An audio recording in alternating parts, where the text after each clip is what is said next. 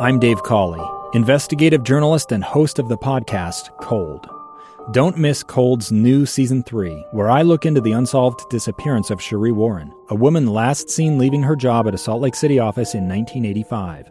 Police cast suspicion on Sheree's estranged husband and boyfriend, but never made any arrests or recovered Sheree's remains.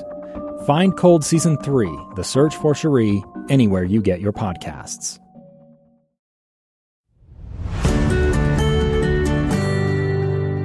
On today's episode, Liz and I dive into a discussion about the importance of making sure we're in a healthy place so we can bring our best selves to the marriage.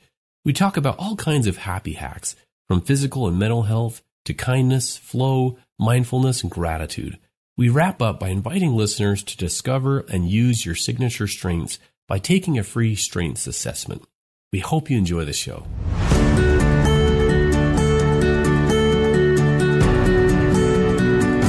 Hey friends, the doctors are in the house. Welcome to the Stronger Marriage Connection podcast.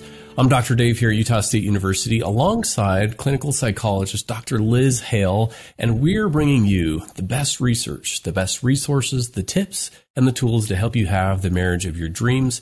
Today, Liz and I decided to dive a little bit deeper into a topic we touched upon a little bit in episode 4, where we talked about, the key to a happy marriage. We talked about 8 words, these 4 principles.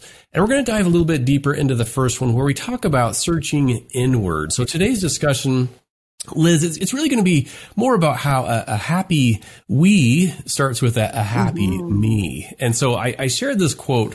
So this will kind of get us started, set the stage for what we're going to be talking about. It's by Dr. Blaine Fowers. And he said this. He said, "I've become convinced that strong marriages are built on the virtues or character strengths of the spouses. In other words," and I love this, "the best way to have a good marriage is to be a good person." So today we're going to tackle some of the top tips. We'll call them happy hacks from positive psychology and neuroscience to help us flourish as individuals. So Liz, really this is about bringing the very best me to the relationship. We're talking about the power of happiness, the power of positivity. So let's kick things off, shall we? You bet.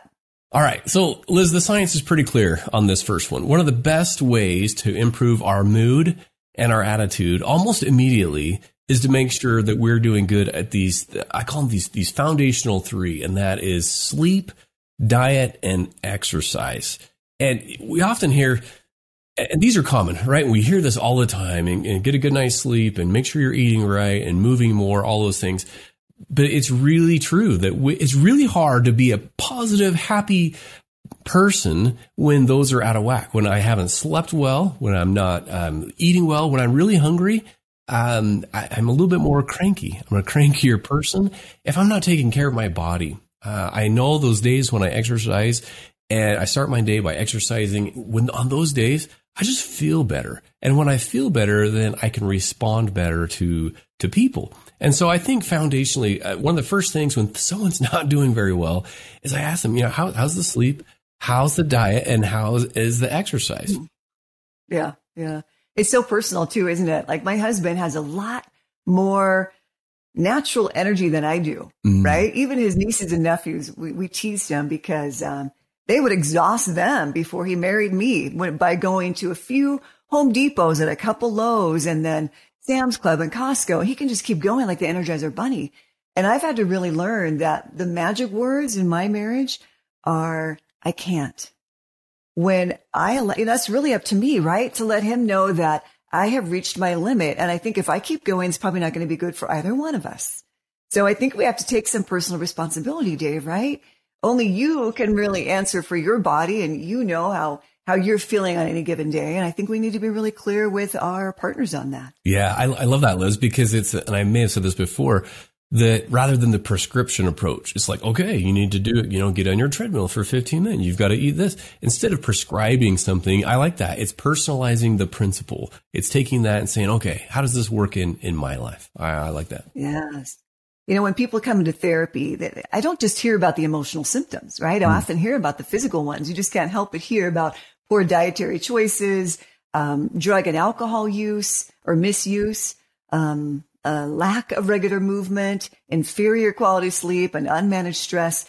And I've often wondered, Dave, what is even more maybe upstream from sleep, diet, and exercise? Where did what came even before this? Laurie Santos, I really love her work from Yale. You and I both follow on happiness. She's got that very popular class, right? That so many students are clamoring to get into.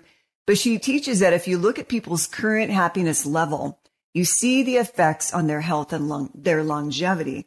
So in other words, they did a study of they brought people into their lab and they measured their general positivity right then and there.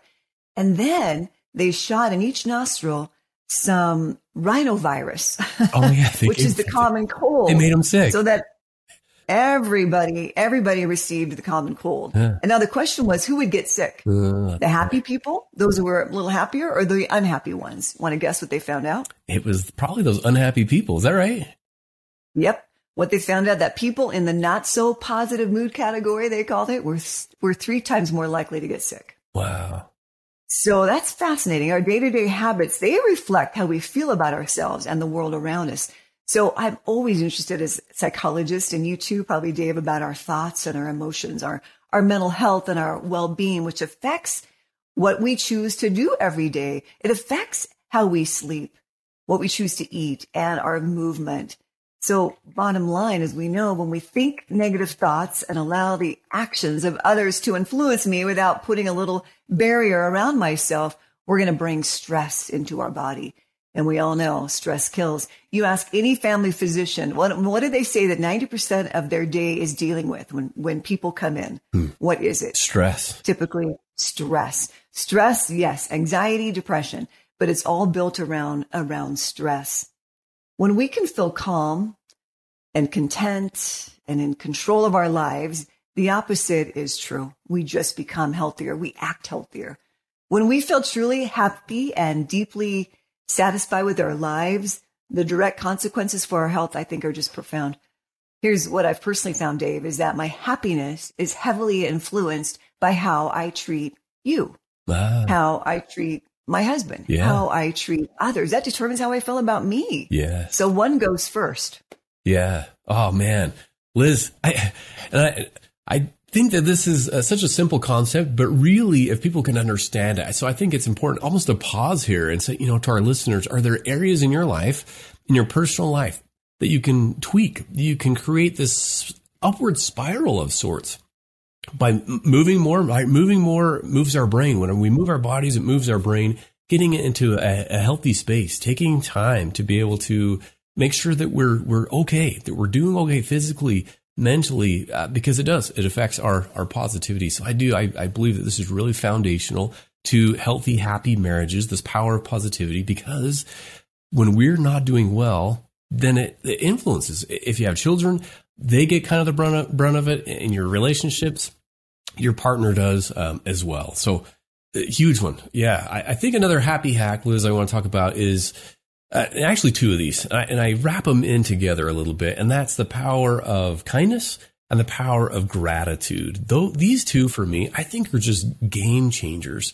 And the reason that I lump these together is because, Liz, I think that when someone is kind, hopefully we're grateful. So I really see these as 2 sides of the same coin, that there's this power in kindness. Now, of course, being kind to your partner, your spouse, but I'm talking even above and beyond that, personally, individually. If this is one of our core values, that we want to be kind, that we want to be compassionate. I remember back in episode 5, I think, with Dr. Stosny, he talked about how compassion and kindness are the lifeblood of relationships.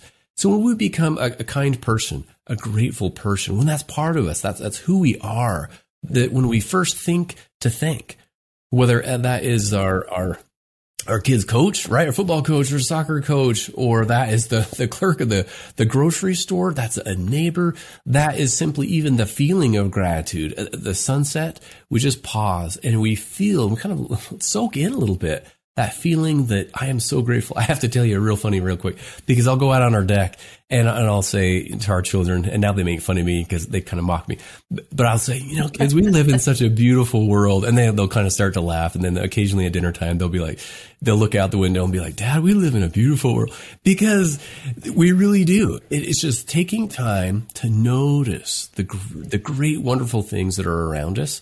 And that makes us a more positive, happy person. So kindness and gratitude. In fact, I love this from Dr. Martin Seligman. So the father of positive psychology, he did all kinds of studies, and he said that doing a kind act, he says, produces the single most reliable momentary increase in well-being of any exercise that they've ever tested.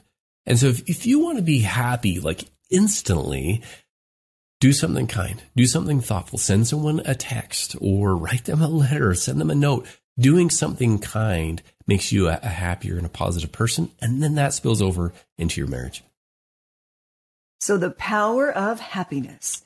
So it's moving, it's moving your words, it's moving your behaviors, right? Yes. That might lead to moving then your body as well. Yeah. It is very true. How I treat you depends on how I feel about me. Yeah. If I wait till I feel like, I'm this really good person, you know what I mean? Am I really in a good mood? Let's say that may never come, those kind behaviors, but it's funny how kindness, doing something kind, really changes the heart, right? It shifts us. Yeah. We change our behavior and our feelings follow. Yep, absolutely. And in fact, one more little note on this, they've done studies of actually just witnessing kindness can improve your mood, Liz. And so the media that you surround yourself with, you turn on the car and you have this, this song that comes on, can boost your mood. And so all these little things can release this dopamine that helps us to feel better. That is very cool. I often have the BYU channel on. I really like it. And the Random Acts of Kindness, they have a show like that. Love it. That's a really good point of just watching that. It is a very those are feel good stories. Yes. Yep. So kindness and gratitude, they can't help but make us feel kinder, connected to our partner, family, and friends. What's less obvious, I think, Dave, also is this opportunity to connect to strangers, the strangers that flit in and out of our lives. When you mentioned thanking the grocery clerk, I thought about what brain researchers call this sociometer. This thing in our brains, their job is to scan our social world, and it detects that we are securely connected or insecurely connected. And when we're insecurely connected, our self-esteem takes a hit and our stress response is even triggered. So we become anxious and unhappy and at a greater risk of becoming physically ill and mentally ill. These two researchers I followed a little bit, Paul Van Lane and Simon Columbus, they delved into this by having their study participants just simply smile and initiate brief conversations with strangers. And the results were really surprising. These subjects really dreaded doing this. They were horrified at the fact of starting a conversation with a stranger because guess what their greater fear was? Oh, yeah. It was rejection. Yeah, rejection. Absolutely. No one's going to want me to talk to them on the bus, on the train, on the plane, right? Or in the grocery store. But it just the opposite happened. Smiling and conversing, even with people they did not know, left them feeling connected and appreciated with an overall satisfaction with life. So smile and speak. You get a double dose of that vitamin S. That vitamin S is that social piece, which, as we know, loneliness just hurts us. Regular hits of vitamin S are powerful because they offer our subconscious mind this continual sense of reassurance that you've got this positive connection. Even with strangers, it makes a difference. Smiling certainly lets the sunshine in your soul, doesn't it? And it's contagious, like I've heard you say. I can certainly relate to how different it feels to look up and smile versus look down and frown when I'm doing some regular errands, like on a Saturday afternoon, let's say.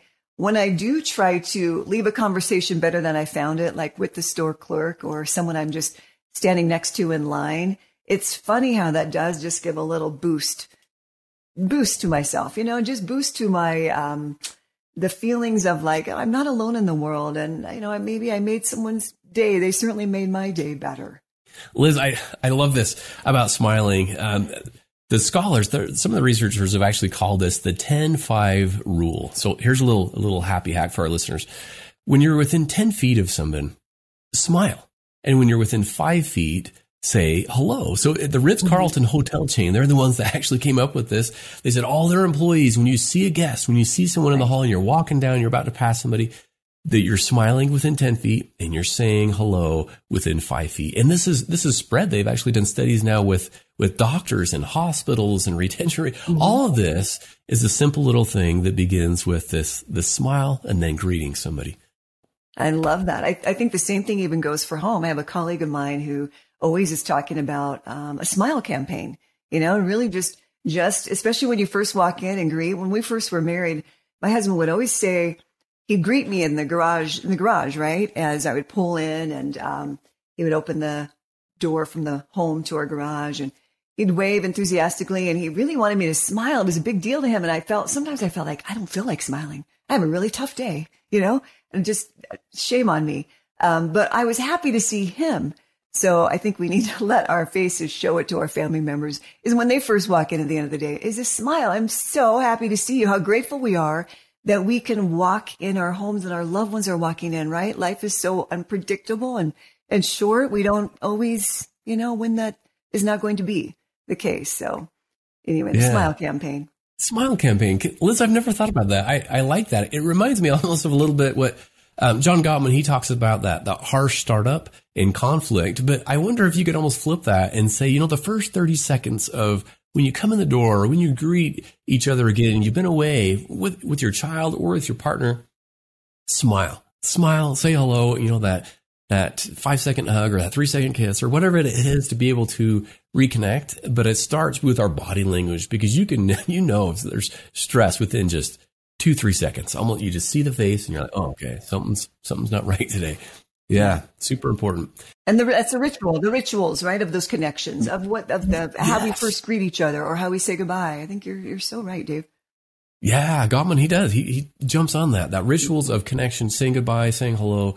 I think coming back to what we're talking about, this little hacks, starts with our smile. Starts with that vitamin S that I haven't heard that before. Even just walking into a room, right? We have a new opportunity to have a connection, a new hello, if you will. I say hello all the time. It's so funny. We both do, as a matter of fact, my husband and I, we walk into a room and say hello, even though we just saw each other in the kitchen. Yeah, we're just always kind of, I don't know, it's kind of silly, maybe, but I see you, right? That's what we're saying is I see you. I love you. You're noticed. You're appreciated. I'm so glad you're there. Yeah, it reminds me of another. I know we're going off on this one, but I think it's really important.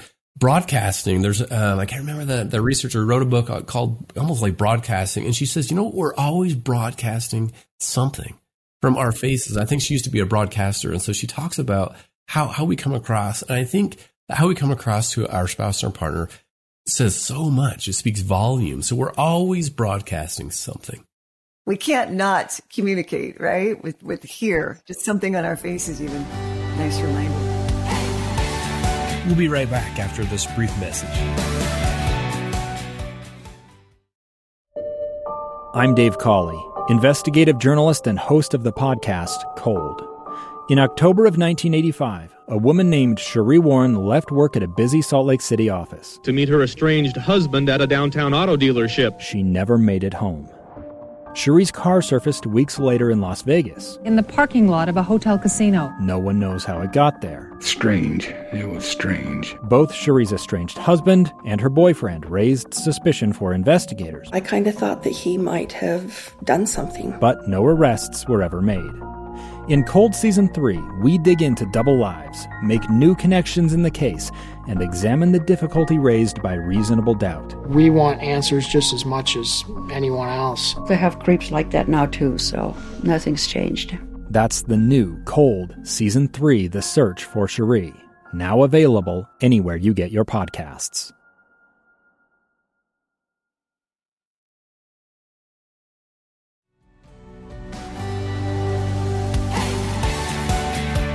And we're back.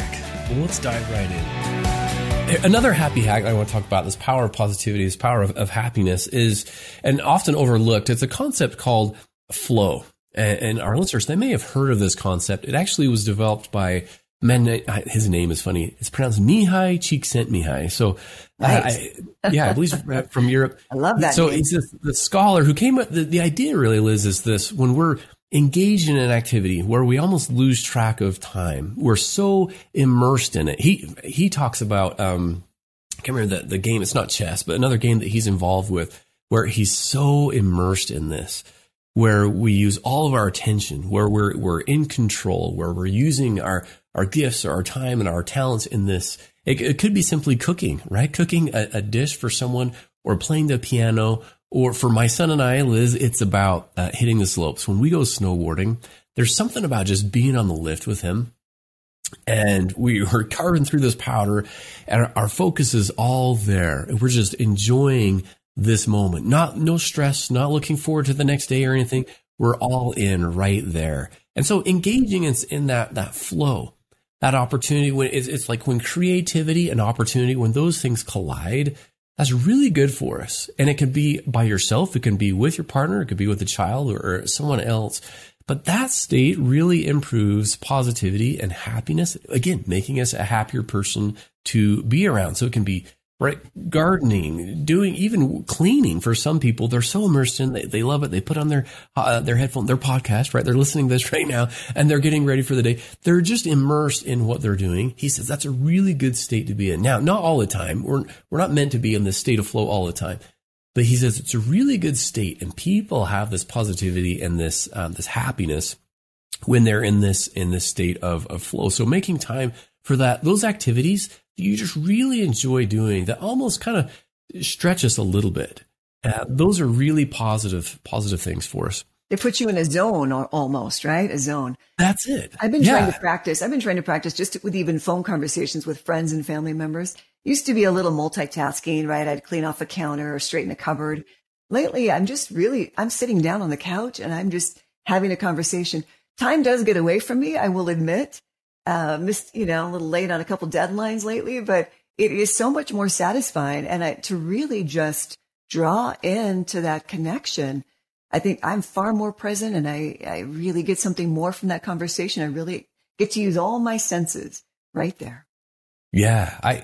The athletes will often call, I love sports, and so the athletes will often call this getting in the zone, like you talked about, where they don't even hear the crowd. They're so immersed in this. So Liz, I hope you don't feel bad about those little moments, because that's really what life is about, are these little moments of connection, of listening, of turning toward our partner. Even at work, when my wife will call, I'll literally have to turn away from the screen. Sometimes I'll actually stand up and walk around in my office, which is really small, so I just walk around this little table, but listening because I want to be all in that attention, which is actually another happy hack I think we should talk about, Liz, and that is mindfulness. It is paying attention in the present moment without judgment. It's meditation for some people. For some people, it's yoga. But really, I was listening to a podcast one time, and he said, the happiest people on this planet are those who have learned to enjoy their day, of just pausing. Just taking a deep breath once in a while. A few deep breaths can just put us in sometimes a better mood, a different state of mind. And so I think that mindful people are healthier people, and ultimately they're happier people. Mm-hmm. Mm-hmm. Do you think, Dave, that we can choose happiness? I think that, happiness is a choice. I'm a big believer in. I don't want to force people, because what I don't want people to take away from our discussion, Liz, is that you have to be, happy all the time. Right? Yeah, that's not what we're saying. When you're feeling sad, be all in sad and experience that emotion. But yeah, I think that happiness can be a choice with some of the ways that we live our life, our lifestyle. I call it happy habits, as well as these happy hacks that we can do. So in a sense, yeah, I think we can choose our happiness. Just being here right now, right? No matter what's going on. I think when they have that little bit of lift of I'm just grateful to be here. We hear so often joy in the journey, right? Joy. Joy is actually in the word journey. Like, I am only going to go through this once. And how do I bring my best self to this situation of an ill husband or a wayward child or suicidal adolescent? How do I bring my best side? I'm here to be all in, and I'm going to experience this and give my best self to this individual and this experience as well. Some people even write down, they love to journal. I remember meeting a woman who literally changed her marriage around. She decided that she was so focused on the negative aspects of her husband. He just irritated her. Just walking in a room just annoyed the heck out of her. And she heard something. Well, I guess she had an experience with journal writing before. Just for herself, she thought, I need to write a gratitude journal just for him, about him. And it's so funny. She did it for a week and then 2 weeks. And pretty soon he said something really interesting to her one day that just really kind of touches my heart. He said, something is different. He goes, oh, are you praying for me? Are you praying for me? What is going on? And I just thought that was so touching. But her focus was really much like a mantra, a prayer, if you will. These are the things I love about this individual. Whatever you and I focus on grows. It just gets bigger. So I can focus on the irritations. There's plenty of them, right? I'll just look around in a messy room even. Or there are also those really wonderful things like, I love this person. One of my colleagues will say, anytime she gets irritated with her husband, she has this mantra of drop and do 10, not 10 push-ups, even though that wouldn't be a bad idea. I don't think I could get through one myself, but drop and do 10 gratitudes. What do I love about this person? What is so good about our life together? We're just wired for connection. You know, I love, how I love that Harvard study. I keep bringing it up to you, Dave, where they were tracking people for an incredible 75 years, right? And they found the number one predictor of happiness and well-being over this course of one's life is the quality of their relationships. Nothing else came close, just the quality. Some of these men they've studied are now in their 90s. There aren't very many of these people that started in study 700, I think. But they found 3 points to this impressive study that loneliness is toxic. People who are more connected to family, friends, and community. It doesn't have to be a lot of people, by the way, but they're happier and they live longer than those who are less connected. The second point of this study, it's not the number of the connections. It's the quality that matters. Living amidst conflict hurts our health. Living amidst good, warmth, loving relationships is protective. I'm going to just say that line again. Living amidst good, warm, loving relationships is protective. The third result of that study is that good relationships protect our bodies and our brains. People who are in relationships they feel they can count on, they have memories that stay sharper longer. Just think that's incredible. Yeah. Liz, I love that study. And we'll put a link, I think, in our show notes because it's one of my all-time favorite TED Talks. Robert Waldinger, I think, this Harvard study of following. If you haven't listened to it, friends, you need to go listen to this talk because he talks about how there's one of the strongest predictors of how long and how well we'll live in this life is the strength of our connections. Those powerful connections, those rich relationships. When we invest in those, so we're talking about not only with our spouse and our partner, and that one's super important, but he's talking about family and friends and all this that's happening. You remember during COVID, Liz, that is one of the biggest things, the negatives, and that's why we were the unhappiest that we've been in over 40 years, studies show, because of that lack of connection. Remember when I talked about that lack of attention leads to loss of connection? We were not being able to connect with parents, with our friends and neighbors and loved ones, or those who we go to our faith or our churches with. We were separated from those. And remember I talked about the 3 needs that we have: safety, satisfaction, and connection. And when we lose that connection with others, or when we're in this, even within relationships, Liz, I think that when we feel this animosity, this resentment, this toxicity, when we get into a conflict, we kind of lose this lack of connection for a minute.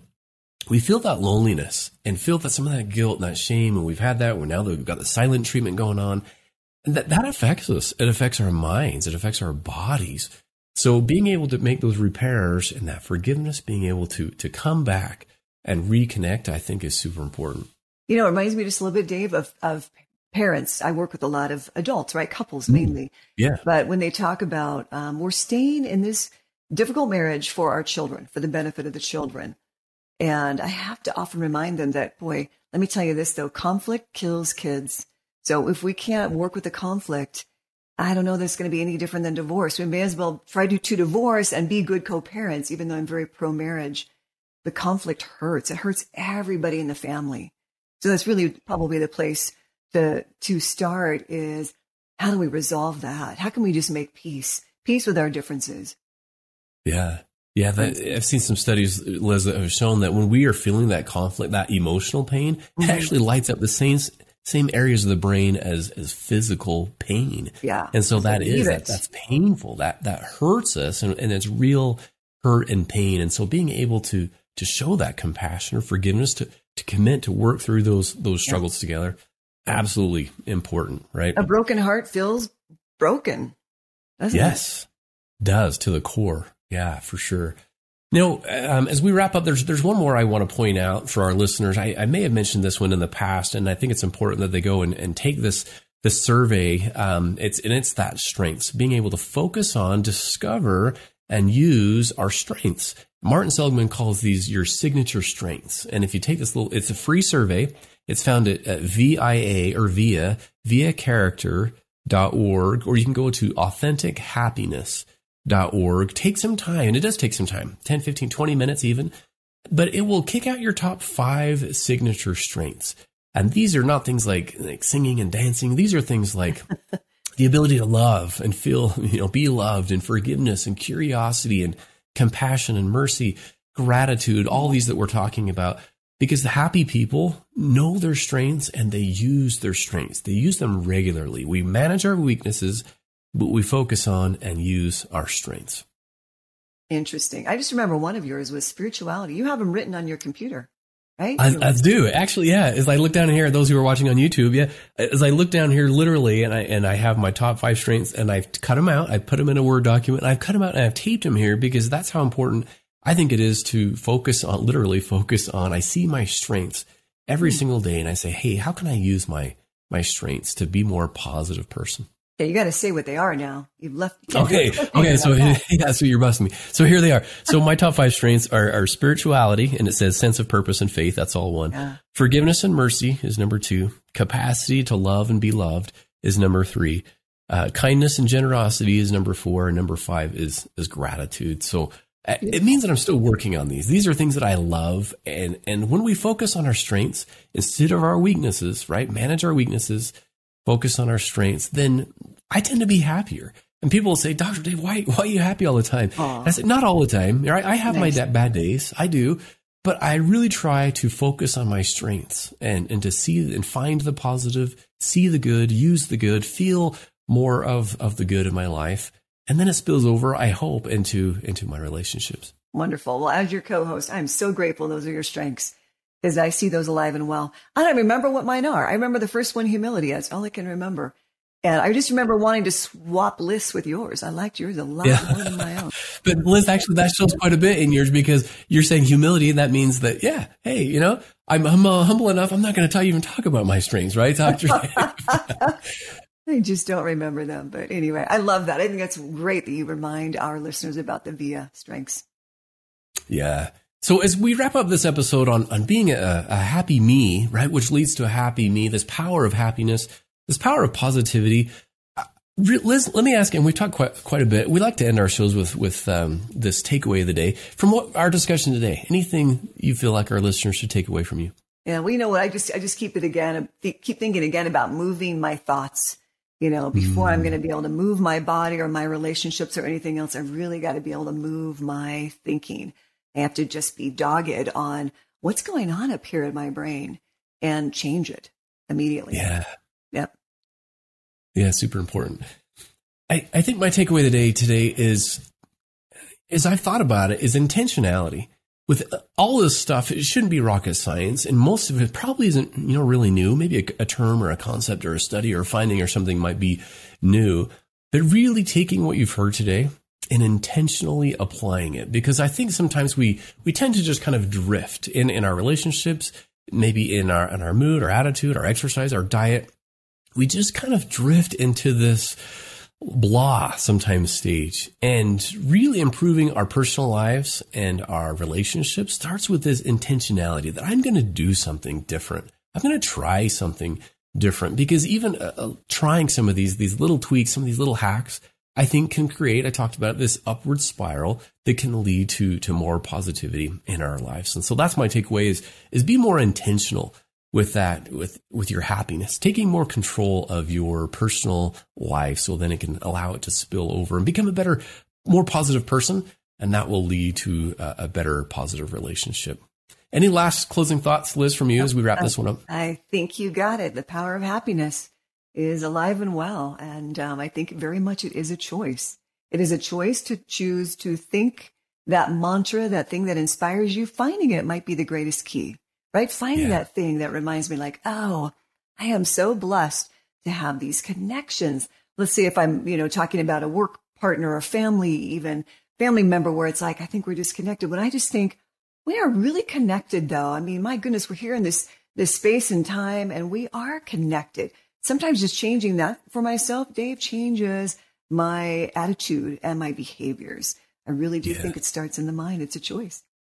It is. Yeah. Well, thanks, Liz. Thanks to our listeners. Speaking of gratitude, we're grateful for you. We want to hear more from you. We want to hear what you liked. If there's people you want to have us come on an interview or topics you want Liz and I to discuss, we're grateful. And some of you have done that. Keep reaching out, letting us know. We'd love to connect with you on our social media. We hope you'll subscribe to the YouTube channel as well. But that's all for now. Please keep doing those little small and simple things to make your relationships better. We'll see you. Thanks for joining us today.